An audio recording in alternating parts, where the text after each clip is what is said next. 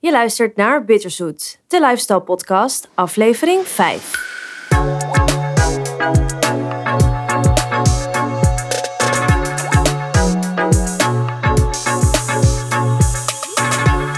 Hey, leuk dat je luistert. Mijn naam is Nadia en ik heet je van harte welkom bij deze aflevering.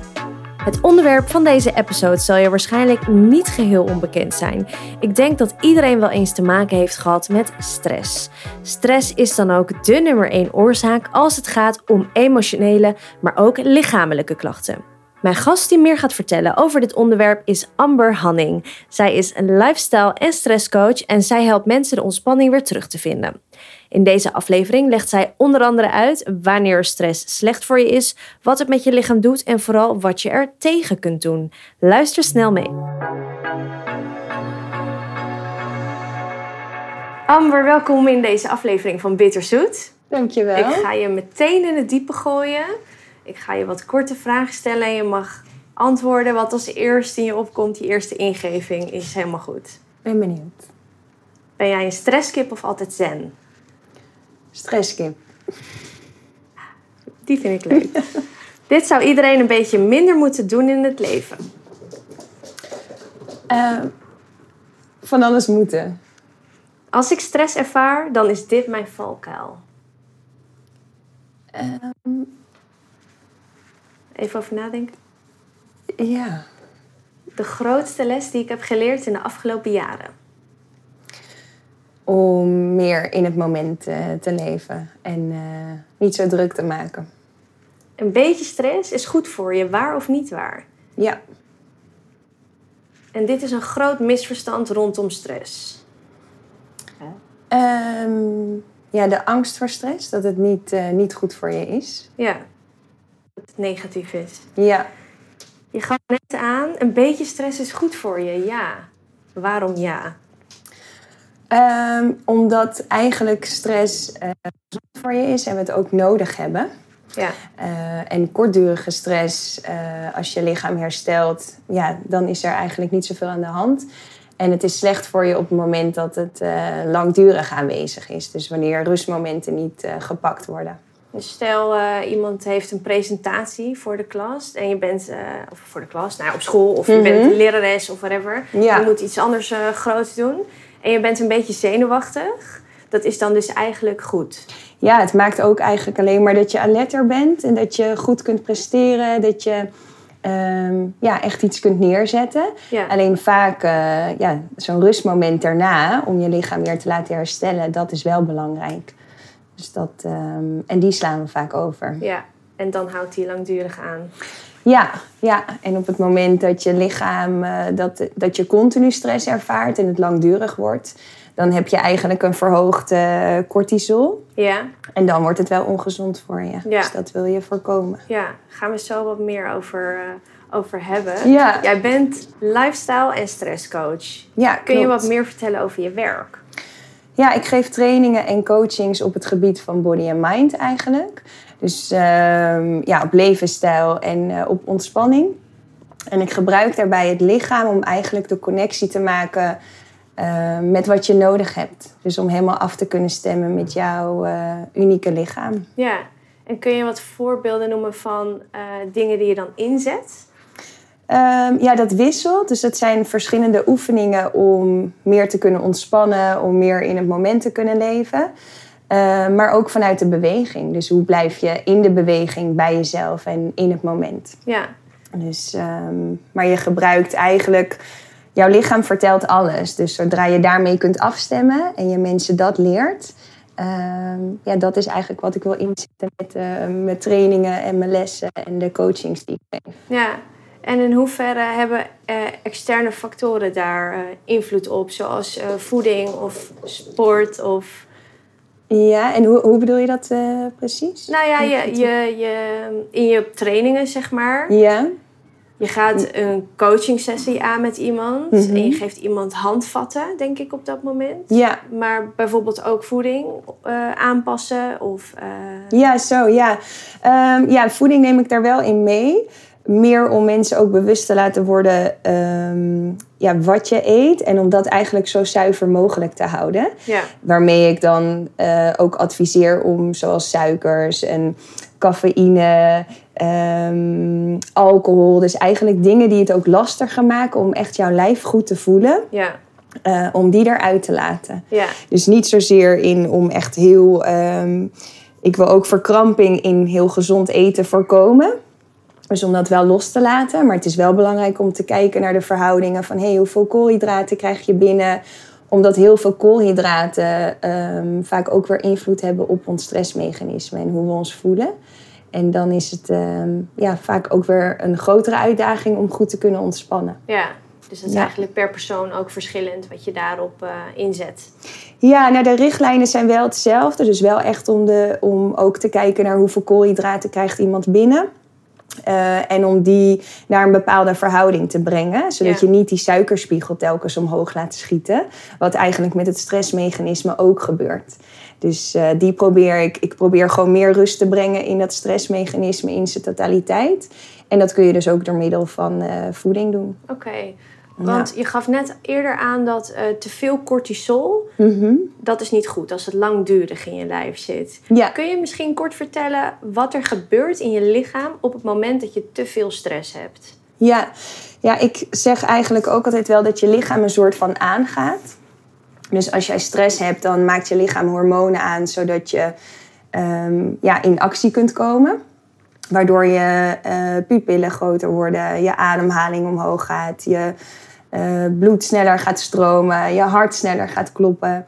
Dus dat is wat er fysiek eigenlijk gebeurt in je lichaam. Waardoor je, wat ik zei, aan gaat staan. Ja.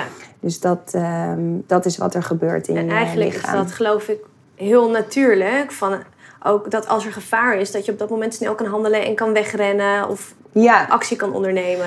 Ja, en het is ook een bepaalde alertheid. Dus wat ik zeg, we hebben eigenlijk zijn er continu prikkels die je lichaam te verwerken heeft en waarin je lichaam daarop reageert. Dus het is eigenlijk gewoon een heel natuurlijk mechanisme waarin je lichaam reageert op een prikkel. Ja. Dat is wat er eigenlijk gebeurt.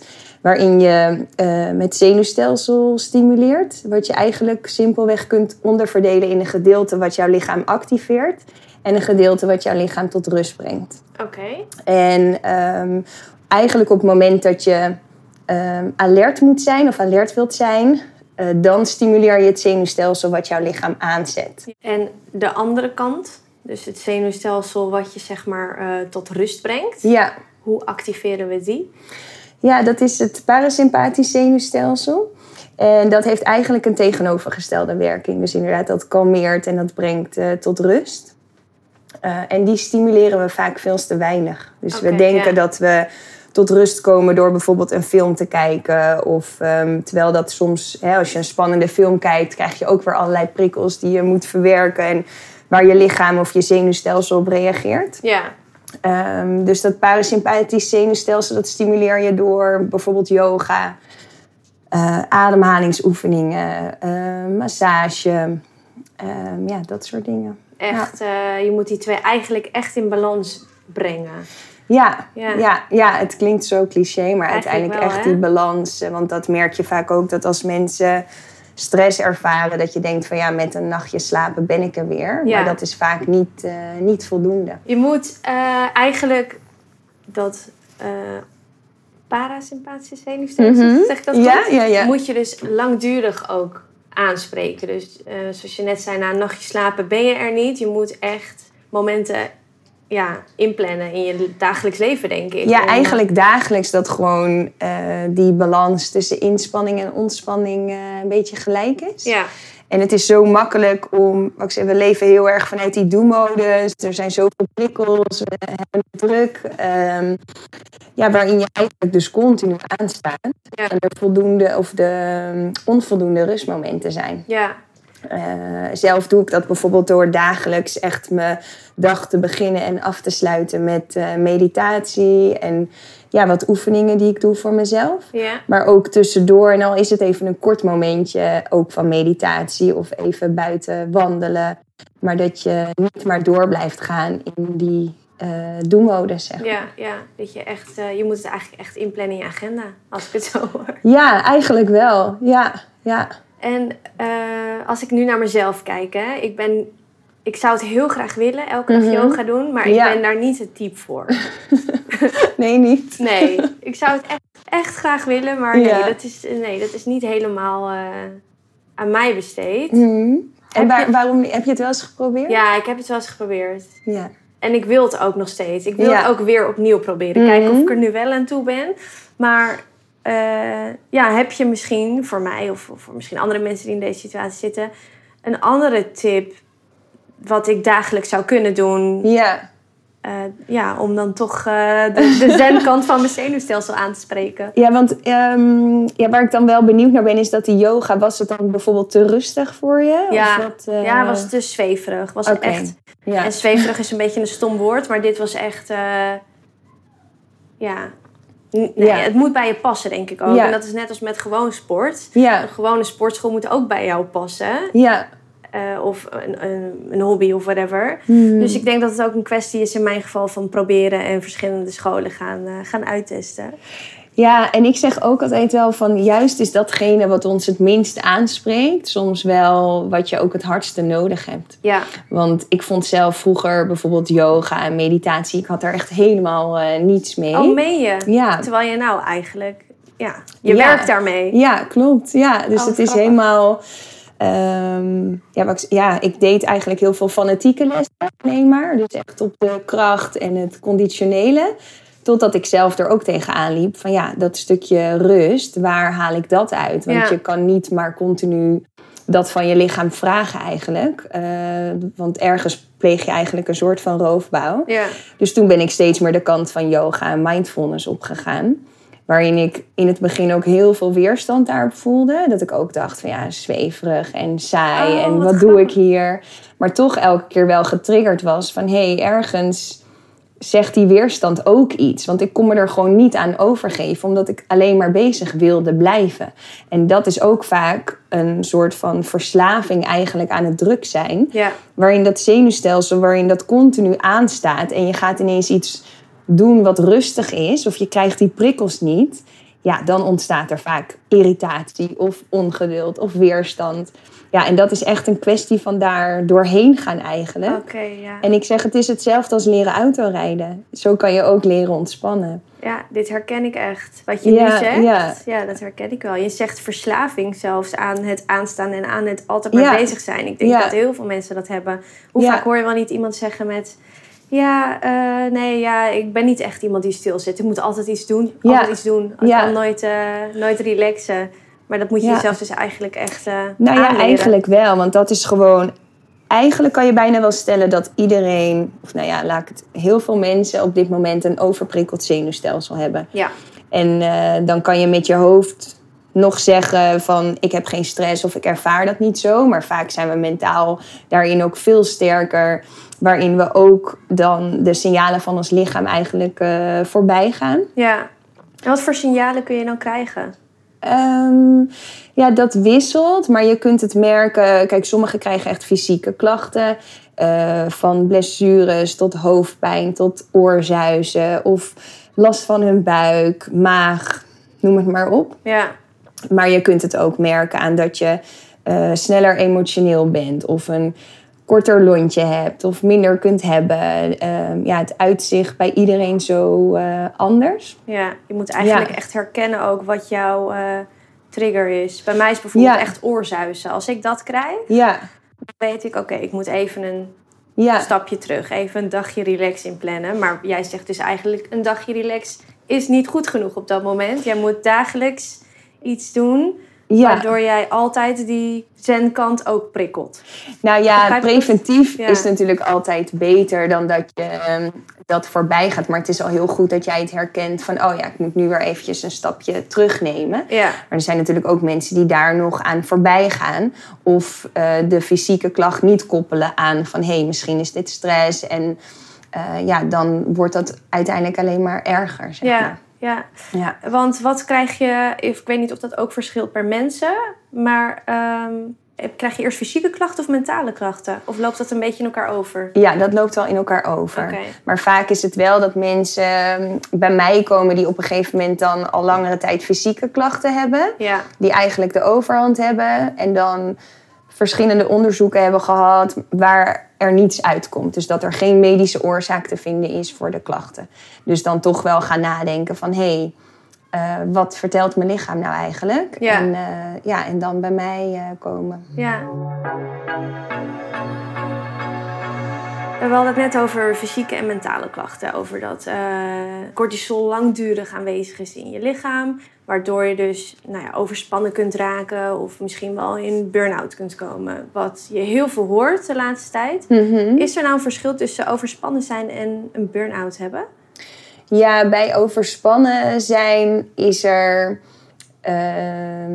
sprake van een overprikkeld zenuwstelsel, maar wel een kortere tijd van herstel. En bij een burn-out is die overspannenheid eigenlijk wel zo lang aanwezig geweest dat je daar vaak echt wel ook maanden de tijd voor nodig hebt om daarvan te herstellen. Ja.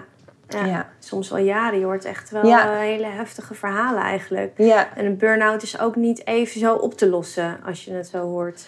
Nee, dan heb je echt weer eigenlijk in die zin tijd in te halen om gewoon weer helemaal te herstellen. En je lichaam weer terug te brengen in balans. Ja. Dan duurt het inderdaad minimaal maanden om weer helemaal meer in die rust te komen. En dat je lichaam weer een buffertje opbouwt. Omdat je zoveel hebt opgebrand eigenlijk. Ja, het batterijtje letterlijk leeg is. Ja, absoluut. En je reservebatterij. Ja, je hebt geen reserve meer. Nee.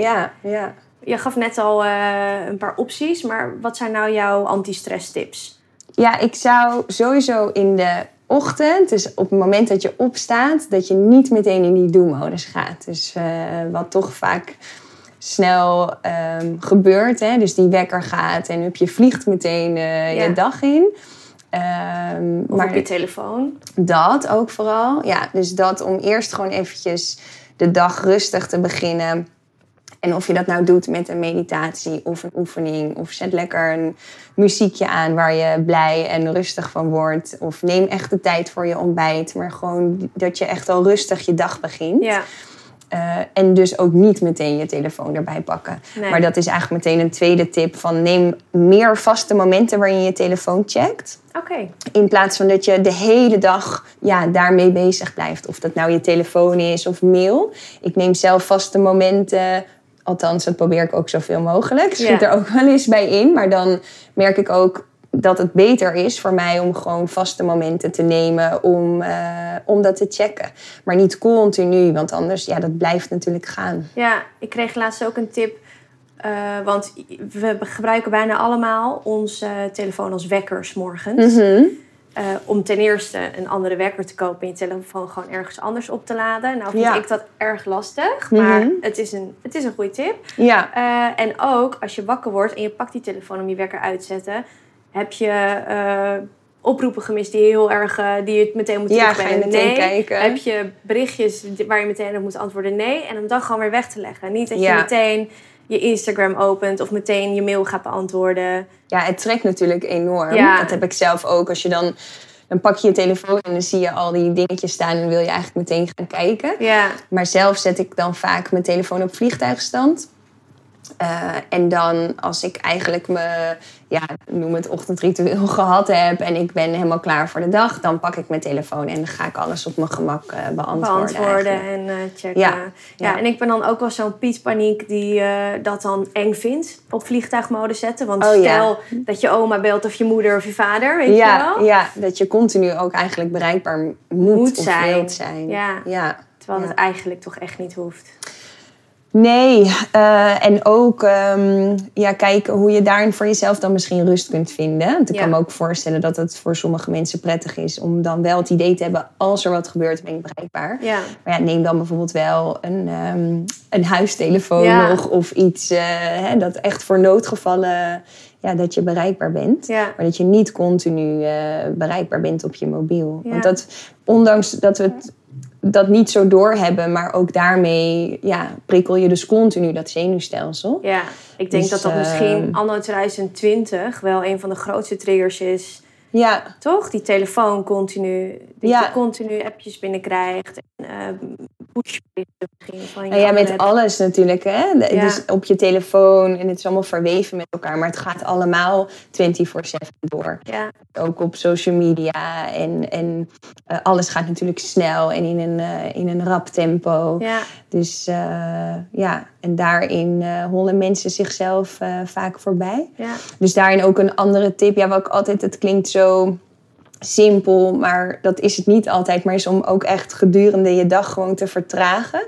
Dus te voelen van, wanneer zit ik eigenlijk in die renmodus? Al is het in de supermarkt of als je dingen aan het doen bent. En om gewoon even bewust te landen in het moment. Je voeten te voelen of je handen even wat rustiger te gaan lopen. In plaats van dat je alles snel doet. Ja. Dus, eigenlijk een soort van mindfulness. Dat ook. Toch? Ja. Dat je op het moment... het klinkt voor veel mensen misschien ook alweer als mindfulness. Maar eigenlijk is het niet meer, geloof ik. Mm-hmm. Dan dat je inderdaad, als je aan het rennen en vliegen bent door de supermarkt... omdat je om 6:30 het eten op tafel wil hebben staan... dat je gewoon even stilstaat en denkt van... ik pak even mijn rust, 5 minuten later aankomen, maakt ook niet uit. Of... Nee, en uiteindelijk denk ik dat daar ook de meeste onrust vandaan komt. Doordat we eigenlijk continu in een ander moment leven dan nu, zeg maar. Ja. En dat klinkt misschien ergens een beetje zweverig. En ik had er vroeger dus ook echt... mijn eerste mindfulness cursus was ook echt dramatisch qua weerstand wat ik had. Maar uiteindelijk, ik was altijd bezig. Als ik aan het werk was ik al bezig met wat ik in de avond moest doen. Ja. Of als je in de avond bezig bent, was je alweer bezig met de volgende ochtend. Ja. Of als je op een verjaardag zat en je had nog een feestje. Dus je bent continu bezig met een ander moment. Waarin je de hele tijd gejaagd bent. Wauw, ja. Heel herkenbaar. Ja, en dat kan je dus leren. Want als jij gewoon hier kunt zijn en alleen maar bezig hoeft te zijn met wat je nu aan het doen bent. En al dat andere valt weg... dan is er dus niet meer zoveel om je druk over te maken. Dus en ook veel minder prikkels qua stress. Ja, jij zegt dus eigenlijk ook meer in het moment leven, maar dan echt. Ja. En dat hoofd meer leren uit te zetten. Want als je dus continu maar meegaat in al die gedachten... dat is wat mensen zoveel onrust geeft. Zelfs kan dat dus zijn in meditatie. Ja. Dat mensen gaan mediteren, maar mega geconfronteerd worden met gedachten... en daar helemaal in meegaan. Ja, dan heeft het ook niet altijd de uitwerking waar mensen naar zoeken. Nee. En dingen als op de bank gaan zitten en een boek lezen... of een tijdschrift lezen... is dat dan ook genoeg relaxstand om... dat parasympathische zenuwstelsel... Wat was het ook alweer? Wat was het ook weer? Parasympathische zenuwstelsel aan te spreken. Ja, ik denk dat sowieso dat wat jou laat ontspannen... dat goed is om te doen. Ja. Dus om het ook minder zwart-wit te zien... als je moet per se yoga doen of meditatie doen... als jij blij wordt van schilderen en jouw hoofd is op dat moment helemaal leeg. Ja, of inderdaad muziek luisteren of een boek lezen. Dan zou ik zeggen, doe dat vooral. Ja. Maar het is net ook vanuit welke intentie. Want ik weet ook vroeger bijvoorbeeld zelf las ik heel veel. Maar ik moest altijd informatieve boeken lezen. De hele tijd wilde ik ook weer informatie tot me nemen. Ja, dan kun je jezelf ook afvragen in hoeverre dat ontspanning is. Ja. Of dat toch de hele tijd je brein weer aan het werk moet. Dus ga vooral iets simpels doen en iets wat gewoon niet zoveel energie kost. Ja. Een slechte comedy of zo. Bijvoorbeeld. Ja. Ja, leuk. Ja. Goeie tips. No stress. Just relax. Ja. Dat is jouw motto. En ook de naam van jouw online programma. Ja, die onlangs gelanceerd is. Ja, gefeliciteerd. Dankjewel. Kun je daar wat over vertellen? Ja, het is een 10-weekse online training. Of er zit nog een extra week bij. Dus 11 weken eigenlijk. Ja. En met die training wil ik het voor mensen op een laagdrempelige manier overbrengen van wat is stress nou eigenlijk. Dus wat gebeurt er in je lichaam? Zodat mensen het beter gaan begrijpen. Maar ook gaan herkennen bij zichzelf. Omdat dat dus bij iedereen anders is. En vanuit daar tips en handvatten hoe je dus meer dat stressmechanisme positief kunt beïnvloeden. Ja. En vanuit verschillende invalshoeken. Dus het is elke week met inzichten theorie, oefeningen, meditaties. Ja, eigenlijk allesomvattend om in 10 weken jou meer rust en focus te brengen in je leven. Wat leuk. Dus echt ook met praktijktips. Ja, absoluut. Ja. Ja, en ik wilde ook zelf... Ik heb zoveel verschillende dingen gedaan in de afgelopen jaar. Zowel als in opleidingen, maar ook zelf natuurlijk. En ik wilde dat graag bundelen. Dus inderdaad om het zweverige er ook af te halen. En op een nuchtere manier de stof over te brengen. Dus ook echt een Jip en Janneke taal. Wat gewoon goed behapbaar is. Maar waar je ook echt iets mee kunt in de praktijk. Voor iedereen toegankelijk eigenlijk. Ja, dat vind ik wel heel belangrijk. Ja. Daarnaast heb je ook nog... Een resetmaand? Ja, klopt. Ja. Wat houdt dat precies in? Ja, dat is een live programma. En dat is voor mensen die meer intensiever eigenlijk een proces willen aangaan. Die eigenlijk al heel veel hebben geprobeerd. Maar dat ze zeggen van het lukt mezelf niet om bepaalde patronen te doorbreken. Oké. Want we doen natuurlijk heel veel op die automatische piloot. En vaak weet je wel van dit moet ik anders doen, maar lukt het niet. Want je bent gewoon op een bepaalde manier ook geprogrammeerd. En vaak blijven we het toch zo op die manier doen. En dat is de insteek van de Resetmaand. Dus dat is een live programma van 30 dagen... waarin we vooral heel erg gaan kijken van uit welke patronen handel jij... en hoe gaan we dat doorbreken. En dan op body, mind en food. Dus alles wordt daarin meegenomen... waardoor er helemaal niets blijft liggen. Dus dit is eigenlijk ook voor mensen die al wel weten wat meditatie is... al vaker een yogales hebben geprobeerd... maar die er toch niet uitkomen, toch nog in die... te veel stress ervaren eigenlijk. Ja. Om dan in 30 dagen alles te resetten. Ja, het is echt een soort van reset. En het leuke is, ik heb ook echt wel met mensen dat programma gedaan... die zeiden, ik heb al zoveel dingen gedaan. Inderdaad op het gebied van mindfulness, voeding... sporten, maar vaak toch ook steeds vanuit die beweging van het of goed willen doen of naar een bepaald doel toe. En ik wil die momenten of die dingen samenpakken, maar daarin ook die rust in het moment meenemen. Ja. Waarin mensen vooral weer meer echt helemaal aftunen of afstemmen met hun eigen lichaam. Ja, en daar naar kijken in een maand en echt hele mooie resultaten mee. Ja, wat gaaf. Meegehaald. Wat leuk. Ja. Ik denk ook dat heel veel mensen... ik denk eigenlijk dat bijna iedereen hier wat aan heeft ook. Want zeker tegenwoordig zitten we allemaal zo in dat snelle leven... en alles moet naar nu en meteen. En het liefst 's nachts nog, als het even kan. Ja. Dat die bewustwording is er gewoon... moet er gewoon komen bij de mensen. Mooi. Ja, en uiteindelijk vind ik het ook zo leuk om dit mee te geven en over te dragen. Want waar we net in het begin over hadden, of toen vroeg je mij van, ben je stresskip? Of, en jij zegt stresskip, inderdaad. Ja, en nu, ik gaf laatst ook een workshop ergens en dat ik daar ook mee begon van mezelf ben ik heel gevoelig voor prikkels. En had ik nooit het idee dat ik stress had, maar ondertussen zat ik dus wel continu heel erg hoog in mijn energie. En nog steeds is dat... Kijk, je verandert niet zomaar jouw systeem of hoe jij reageert op prikkels. Maar wel dat je kunt leren van... hoe reageert mijn lijf daar nou op en wat heb ik daarin nodig? En ik denk dat daarin ook wel ergens mijn kracht zit. Dat door die eigen ervaring en dat ik altijd zeg van... Als ik het kan, dan kan iedereen het. Ja. Dus als er één iemand ook altijd maar in zijn hoofd zat of vooruit leefde... of niet die rust kon vinden, dan was ik het. En uiteindelijk is het gewoon een trucje wat je kunt leren. Echt uit... En dat geeft zoveel meer rust en voldoening. Ja, dus dat... Echt uit eigen behoefte dat je dit bent begonnen, uiteindelijk. Ja, ook echt vanuit een eigen reis en vanuit eigen ontwikkeling. En Ja, heel gaaf. Mooi verhaal. Dankjewel. Mensen kunnen jouw online programma en als ze zich willen inschrijven voor de Resetmaand, dan kunnen ze informatie vinden op jouw website. Ja. Dat is www.amberhanning.nl. Yes, en je bent ook bereikbaar via Instagram, @amberhanning. Ja, het is allemaal gewoon mijn eigen naam. En op Facebook Amber Hanning, training en lifestyle. Ja, leuk. Ja. Heb je tot slot misschien nog een tip in de vorm van een boek of een podcast of een film over dit onderwerp? Of misschien wel wat informatiever. Ja, de kracht van het nu vind ik een hele goeie. Om echt in het moment te leven. Een boek is dat. Ja, omdat dat uiteindelijk gewoon toch de meeste rust geeft. Dus door niet continu bezig te zijn met waar ga je naartoe. Maar hoe leer je helemaal te leven in dit moment. In het moment, wat je net ook al aangaf. Ja, wat ik mooi vind aan de kracht van het nu. En wat ik ook meegeef in mijn trainingen is zijn met wat er is. Dus wat er soms nog wel is nu met bijvoorbeeld meditatie, dat mensen ergens van weg willen. Dus bijvoorbeeld iets hebben van, ik ervaar onrust. Ja. Of iets anders misschien. En ik ga mediteren, maar eigenlijk met als doel om weg te gaan daarvan.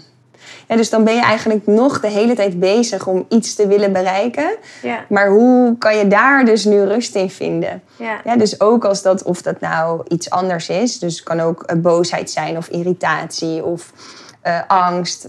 Maar hoe kan je daarmee zijn in het moment zonder dat er werk in zit waarin je iets anders wilt als dat er is? Ja. Ik vroeg je aan het begin ook van wat is jouw valkuil als je stress ervaart? Maar als ik dit zo hoor, heb jij dat misschien wel niet, omdat je precies weet hoe je dat moet opvangen. Ja, de valkuil, ik denk meer, mijn valkuil vroeger was er van weg willen. Ja. Dus dat je ook inderdaad denkt, ik heb stress en dat willen we niet. Of ik ervaar nu dit en dat mag er niet zijn, bijvoorbeeld. Ja. Maar het is nu ook de momenten. En ik had dat in het verleden ook wel als ik dan een workshop gaf of een training. En ik had zelf ervaarde ik van, ik ervaar stress. Maar meer van, ik vind het gewoon spannend. Ja, en mag dat? Snap je? Dus dat je jezelf die ruimte geeft van dat ook gewoon oké is. Ja.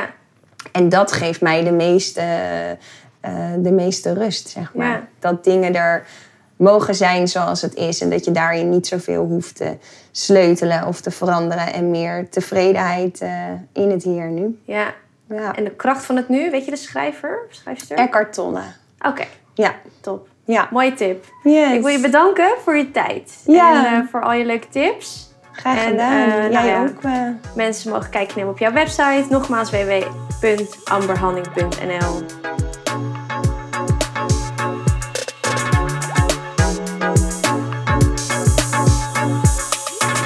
Ik hoop dat je met veel plezier hebt geluisterd naar deze aflevering. Ik zou het super vinden als je laat weten wat je van deze episode vond door middel van een review of een berichtje via Instagram @bitterzoetpodcast. Nogmaals bedankt voor het luisteren en tot de volgende!